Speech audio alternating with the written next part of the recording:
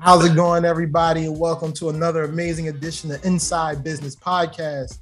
I'm here. You got me, your man Mac, aka Mac the VC, Mac Conwell. I'm here with my amazing co-host Liam. Yes, I screwed up a little bit earlier in there, but it's okay, Liam. Still pass it to you. Yeah, double episode. Although no one will know this will come out a week after the last one, but back to back suddenly sprung on me. But we're going for this. We are going for this. We are doing a doubleheader. You will not know that because whenever you get this, it'll probably be a week after the last one that came out. But anyway, we got an amazing episode today. We got like another special guest coming on today. You know, we don't do guests too often, but you know, we got these two special episodes before we get into that, let's give a shout out to our amazing sponsors, Flatfile and Dell. Did you know that Dell Technologies has a department just for you, the entrepreneur?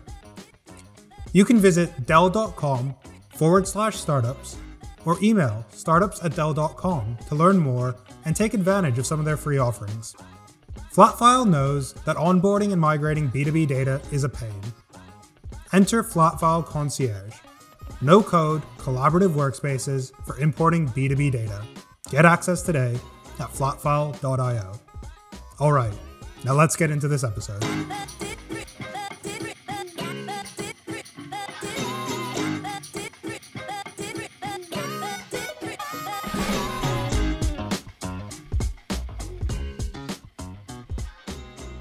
All right, folks. So, you know, I teased it earlier, but we got an amazing guest today. This one's a little special for me because this is a founder I've known for years. I have been lucky enough to be an investor in his company, both at my previous firm and now out of Rare Breed. This young man is brilliant, and we're going to have a conversation with him around growth hacking and building your early and getting customers and customer acquisition. When I tell y'all customer acquisition is my jam, like when I met him and he told me what he did, it was like the easiest investment I ever made. And he has continued to make me look smart. So I am thankful. So please welcome Femi to the stage. Femi, can you please tell the folks a little bit about yourself? Introduce yourself to the world, please. Hey, I'm Femi, the CEO of Path. Path.me.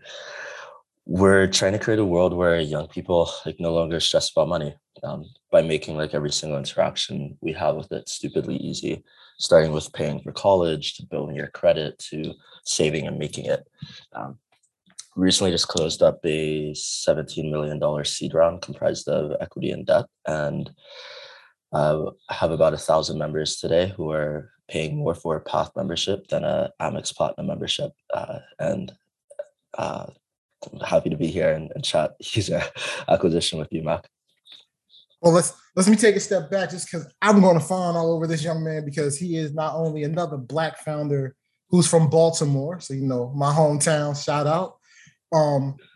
When me and my team made our first investment, he was 17, y'all. I met him when he was 16. I met him in high school events. You know how people speakers go to events and go to go hype up the high schoolers and be like, hey, you could be something one day. That was me. And he was in the crowd. Really wild, right? Who then went on to raise money from a lot of influential folks out of New York. Also went to YC. Paul Graham is also personally an investor in his company. This young man's done a lot. He's only 21. Liam, what were you doing when you were 21? You weren't raising money from Paul Graham. Nah, the 21, I think we closed our first seed round, but that was only 100K from an angel in the UK. So nothing compared to what Femi's doing. And when I was 21, I was writing code for the government. So y'all both have me beat. But thank you for being on, Femi. And so, you know, I always tell this story about you because you are the growth hacking king. The one thing I've never had to worry about with you was you getting customers. Customer acquisition has never been an issue for you, which is weird because it's an issue for everybody else. Where does that come from? Why are you such the customer acquisition wizard? Tell people a little bit about how you got into customer acquisition and growth hacking, because you've been doing this well before I met you. Yeah. It's a lot of high praise.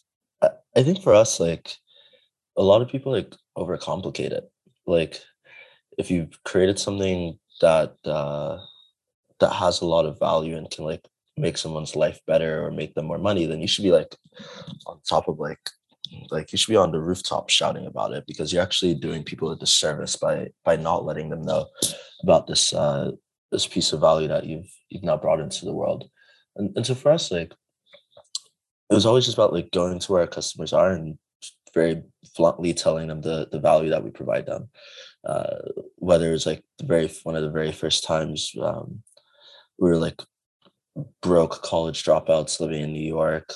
All we could do is build product and had no money to try and acquire customers through paid acquisition channels. And so we'd found like a flaw in Venmo's API that allowed us to scrape a bunch of usernames and built ourselves a pretty large list of names. And then we would send people out a cent and say, hey, if you need more money, go sign up for ScholarMe, which was the name of the company at the time.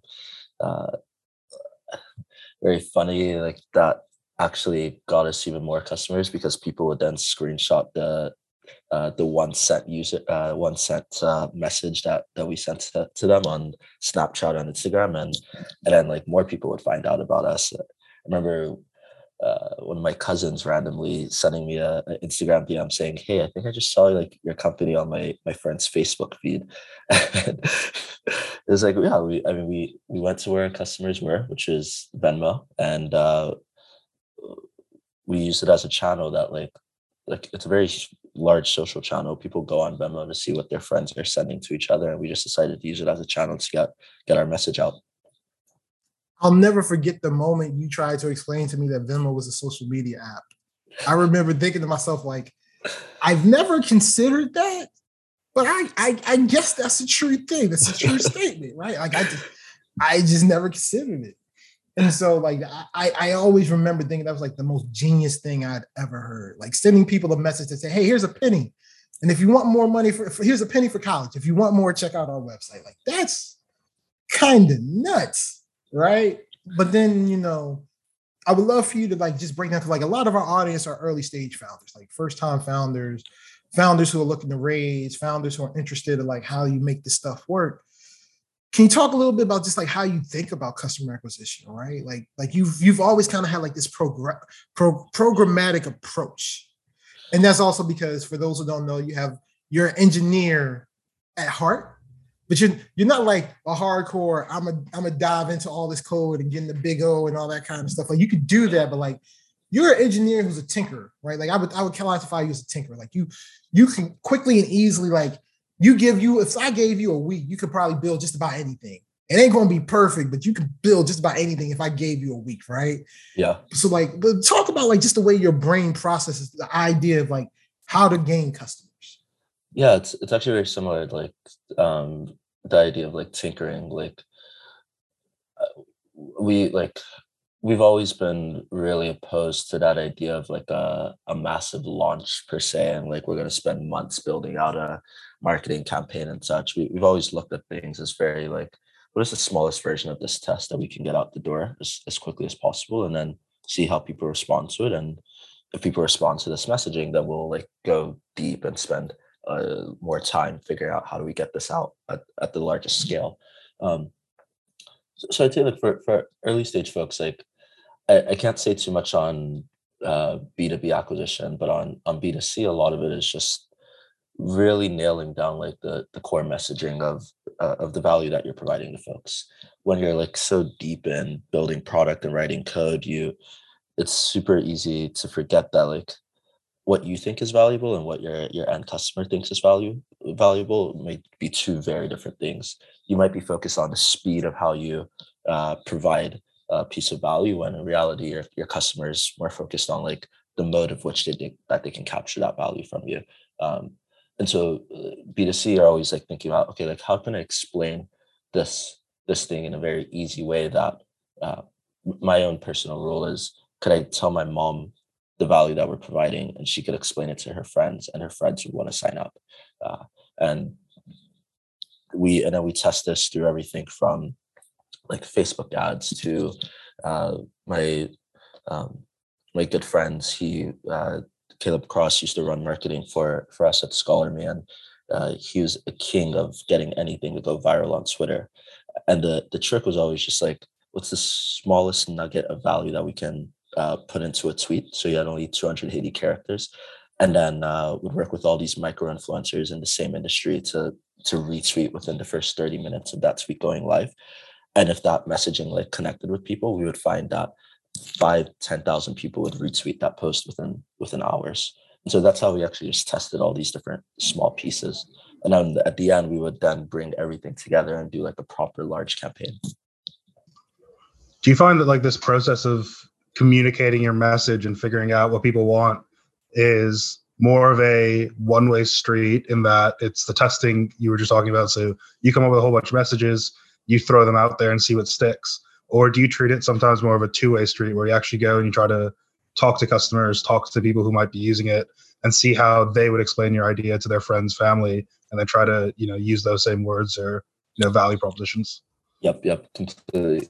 We look at it as two-way street. We have things that we think are worthwhile, but then sometimes the trick is just like talk to your users and learn how to like shut up at times and just let them like spill and spill and spill, and usually we'll find at least one or two good snippets that is like, I fully get why you like look at the product or think about the product in this way, and I bet that there's thousands of other people just like you who would describe it in the same manner. And so yeah, it's quite a two-way street. Like we have our own formulations, and our members who are paying us for the product also have their own ways of describing. So that it's very interesting because in the earlier episode or in another episode, we have a conversation with Vernon Coleman from Real Time, and when he talks about customer acquisition, he talks a lot about community, right? You're talking more about how do you get people interested in like doing like a real almost lean startup approach of like build, measure, learn on the message you want to put out there, the kind of conversation you want to start. Where do you net out on the difference, right? And like, what's the value from one versus the other? That's a great question.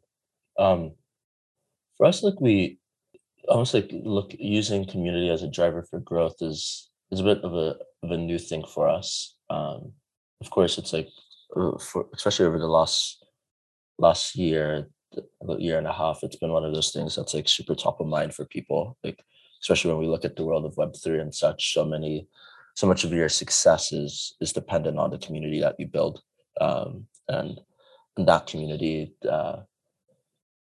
Almost bringing like you almost have like evangelists within that community that bring in new members and such.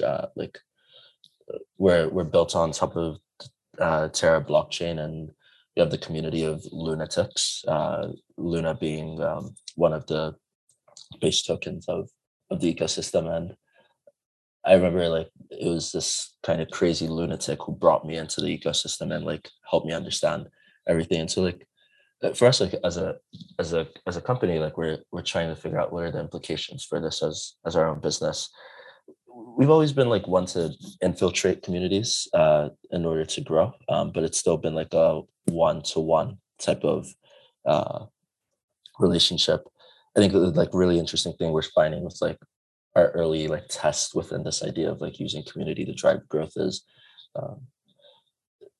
the exponential factor is significantly greater within communities. Like you almost have one person buy in fully, then they bring two of their friends, then they bring two of their friends, and you have a really fast growing machine. But it can also be very fickle, and like we're already finding like if one, authenticity is at the core of all of these communities, and if people feel like you're not being as fully authentic with them, or they feel like you're not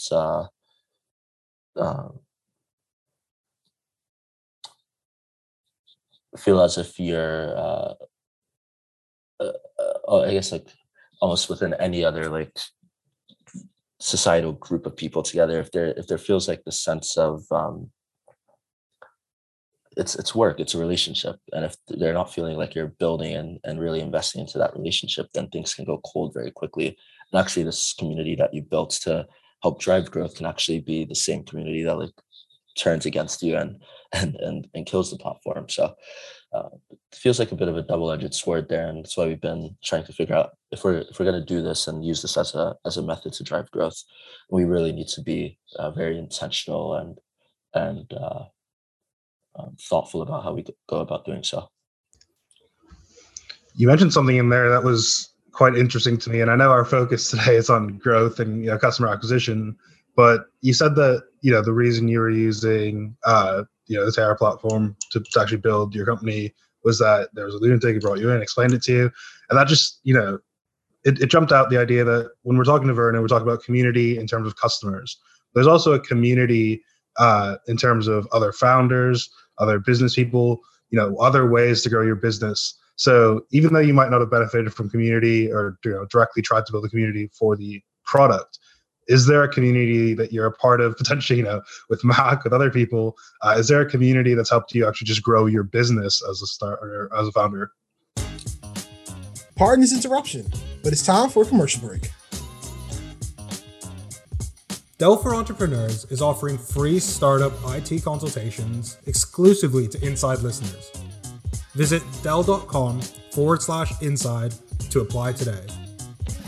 Dell's design team is eager to hear about the proprietary software and applications that you're working on.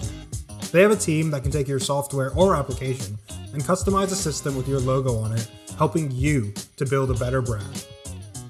They know that you're looking to take your product to market with just the right services, support, and technology to help differentiate it and increase its potential for success. Partnering with Dell OEM, you can design the right combination of capabilities to do just that.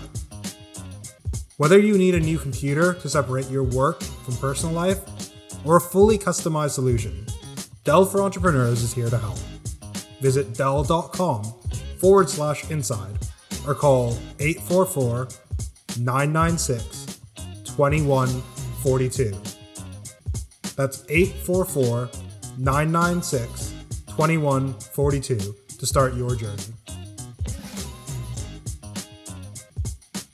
Nearly everyone has dealt with formatting CSV or Excel files so data can be imported into an application. Companies of all sizes spend a crazy amount of time and effort trying to fix this problem. Typical solutions include CSV templates, emailing Excel files back and forth, or hiring expensive implementation teams. It's a pain. Our friends at Flatfile are working on Concierge, a no-code, collaborative workspace for onboarding data. Invite customers to securely import, format, or merge spreadsheet data. No more messing around with annoying, time-consuming workarounds. Flatfile is on a mission to help companies save time and money so you can focus your resources on the things that really matter to your customers. Curious about how they can help your business? Visit flatfile.io. Yeah. A big one is like Y Combinator community. Founders, even at the size of YC today, are some of the most helpful people. You say you're a YC company and your batch number and an email subject line, and 9 times out of 10 you'll get a response within 24 hours or less. Is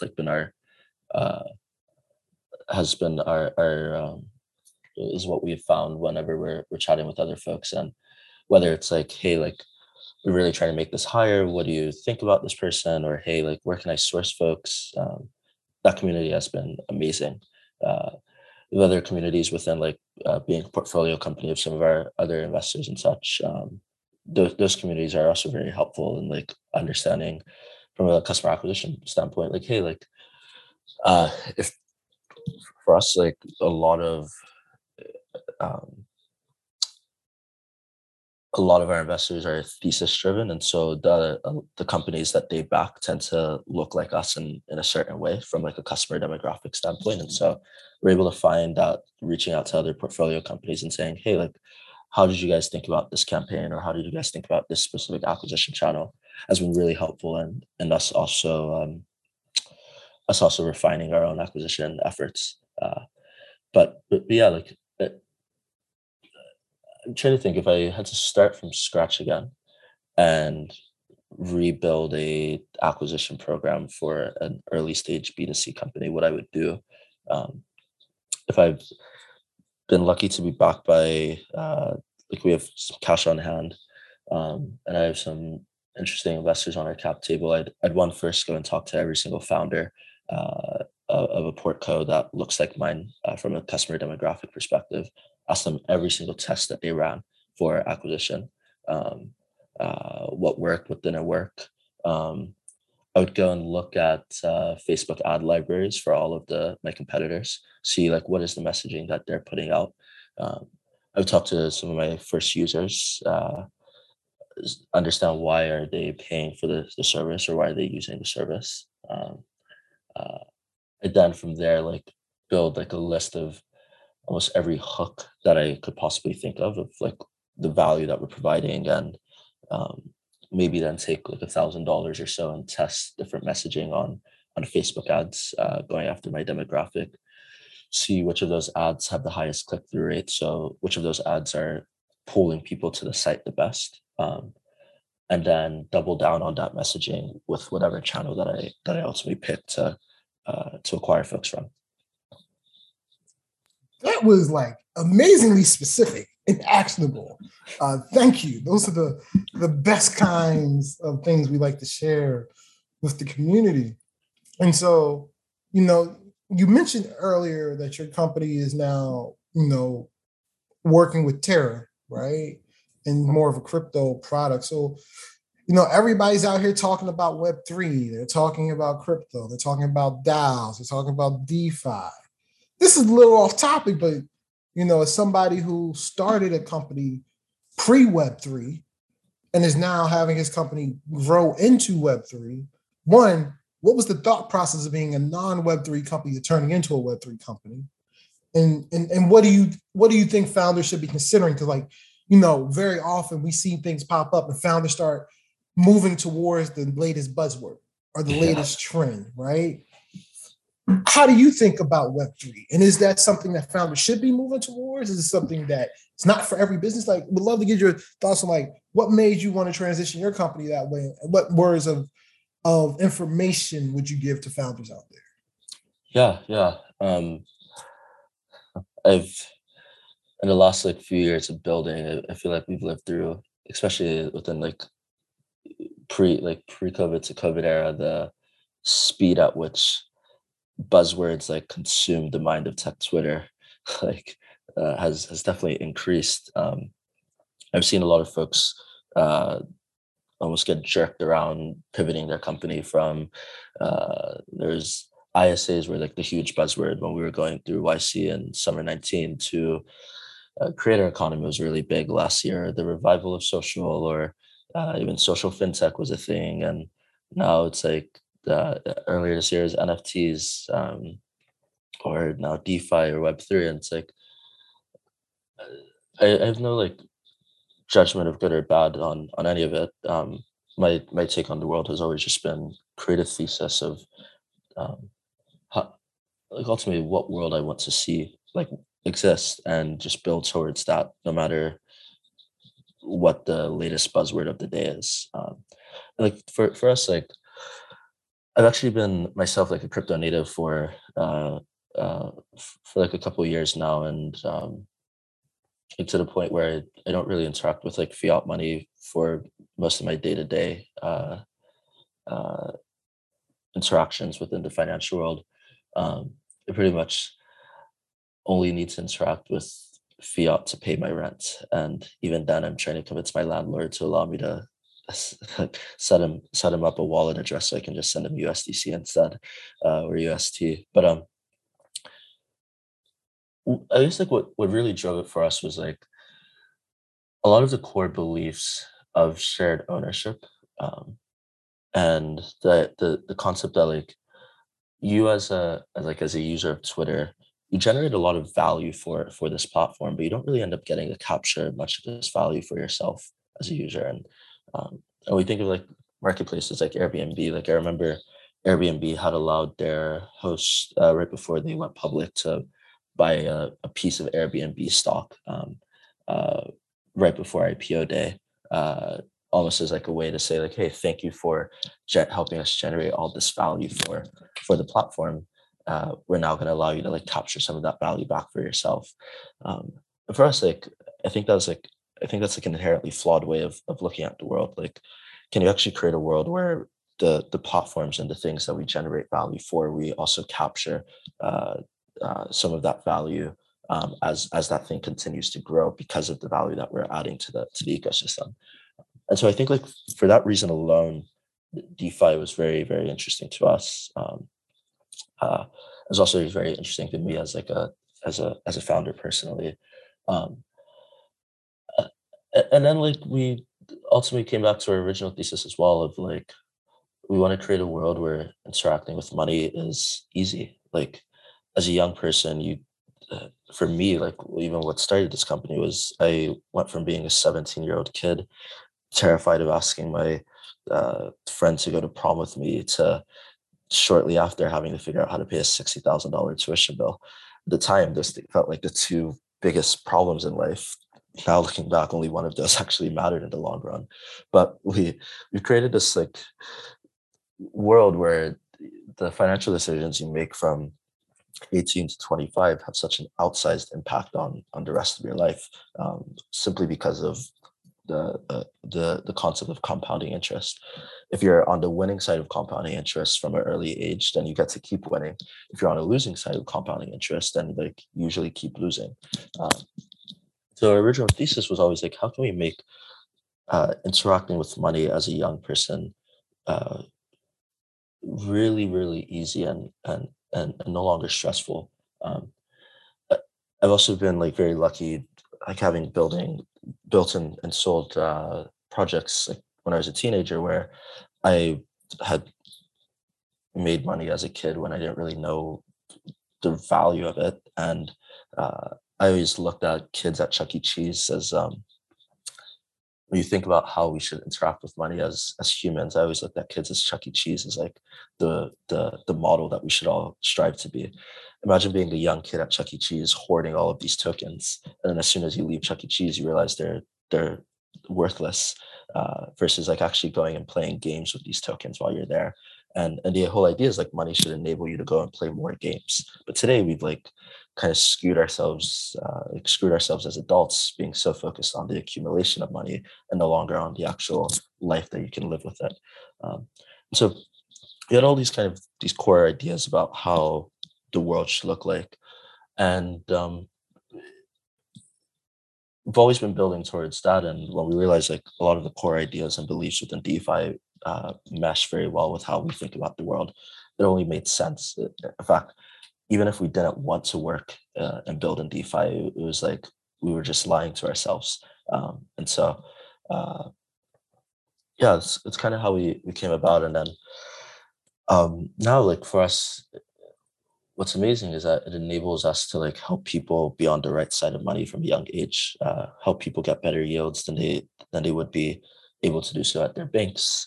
And actually, like in our business model, a lot of the yield that we're able to generate on deposits enables us to put a real human financial advisor in every single person's pocket. So you almost have this sense of a financial therapist helping you figure out this complicated world of money, and someone you can text or FaceTime whenever you have specific questions.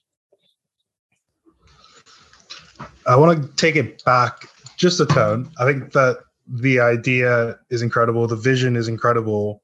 But going back to what you're saying just before that about, Web3 and having, the blockchain and the ability to have people invested in your company, to have people actually participate in the growth of the company instead of just being customers of the company, and tying that to what, the core thesis here, which is how to grow, how to acquire customers, how to build your business. How do you see Web3 and specifically people being bought into the success of the company as helping you build your business? And for a new founder who might be deciding, should I build a SaaS product or should I build on the blockchain and have potential utility token where people are actually able to own part of the long-term value of the company?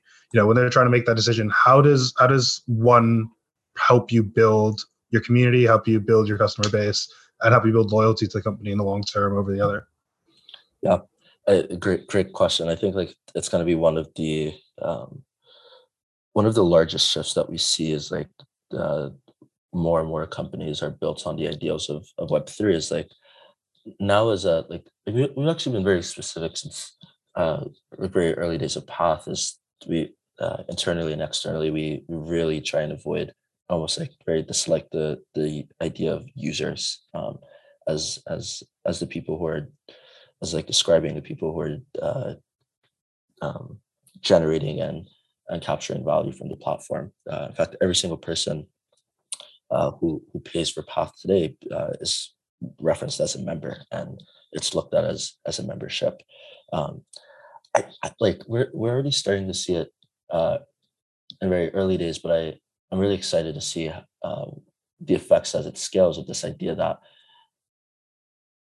I owned I own Path.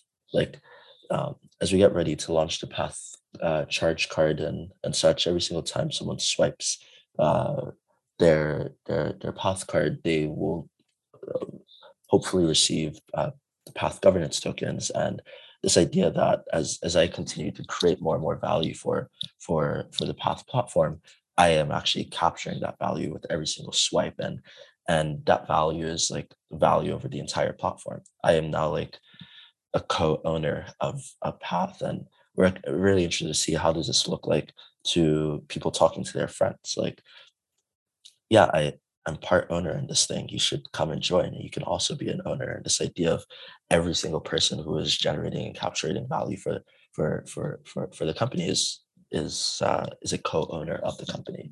Um, and so for us, it's like still very early days, but uh, I think it'll ultimately like as we're thinking about the ideas of community driving growth, we ultimately think like this idea of co-ownership or shared ownership by every single person on the platform will allow us um, to I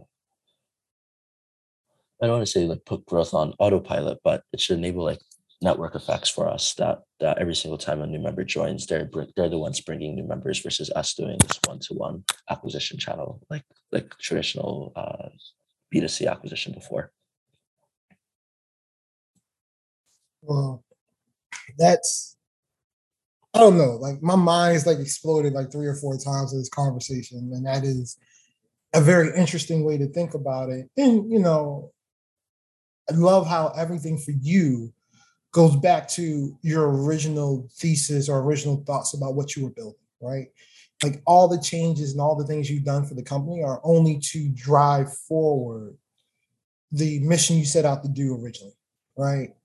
I mean, when people look at Facebook and they change their name to Meta, or when Facebook bought Oculus, everybody's like, "Yo, what are they doing?" Like Facebook's original mission was to try to connect everybody on the planet, right? And so they saw that virtual reality was going to be the next version of that. And then they see the metaverse is the realization of that, right? So Facebook changing their name to Meta is actually on brand because everything they've done is very authentic to the mission they were trying to solve. And that sounds to be the exact same for you and Path. So definitely appreciate that perspective. And so with that though, I think we've given the people a lot of information to digest, and man, was it fun and amazing to have you on, Femi. Truly, truly appreciate it. Thank you for your time, sir. Sure. Thanks for having me, and I try and avoid any public appearances, but always happy to do for you, Mac. See, I appreciate that. Thank you. Because not enough people know who you are, and they should. But with that, I hope everybody enjoyed another amazing edition of Inside Business Podcast with me, your host, Mac, aka Mac the VC, and my co-host, Liam. Any last words for the folks, Liam? No, I want to echo your thanks to Femi as well. Really impressive, like the stuff you've done so far, Femi. And I've got to say, one of the problems, so to speak, when we have a lot of guests on is they speak really high level, like it's all visionary. But you gave like very, very actionable, like someone could listen to this and they have just an idea and they could go and, start acquiring customers within, a few days. Like you gave very, very actionable, low level feedback, which is incredible to hear.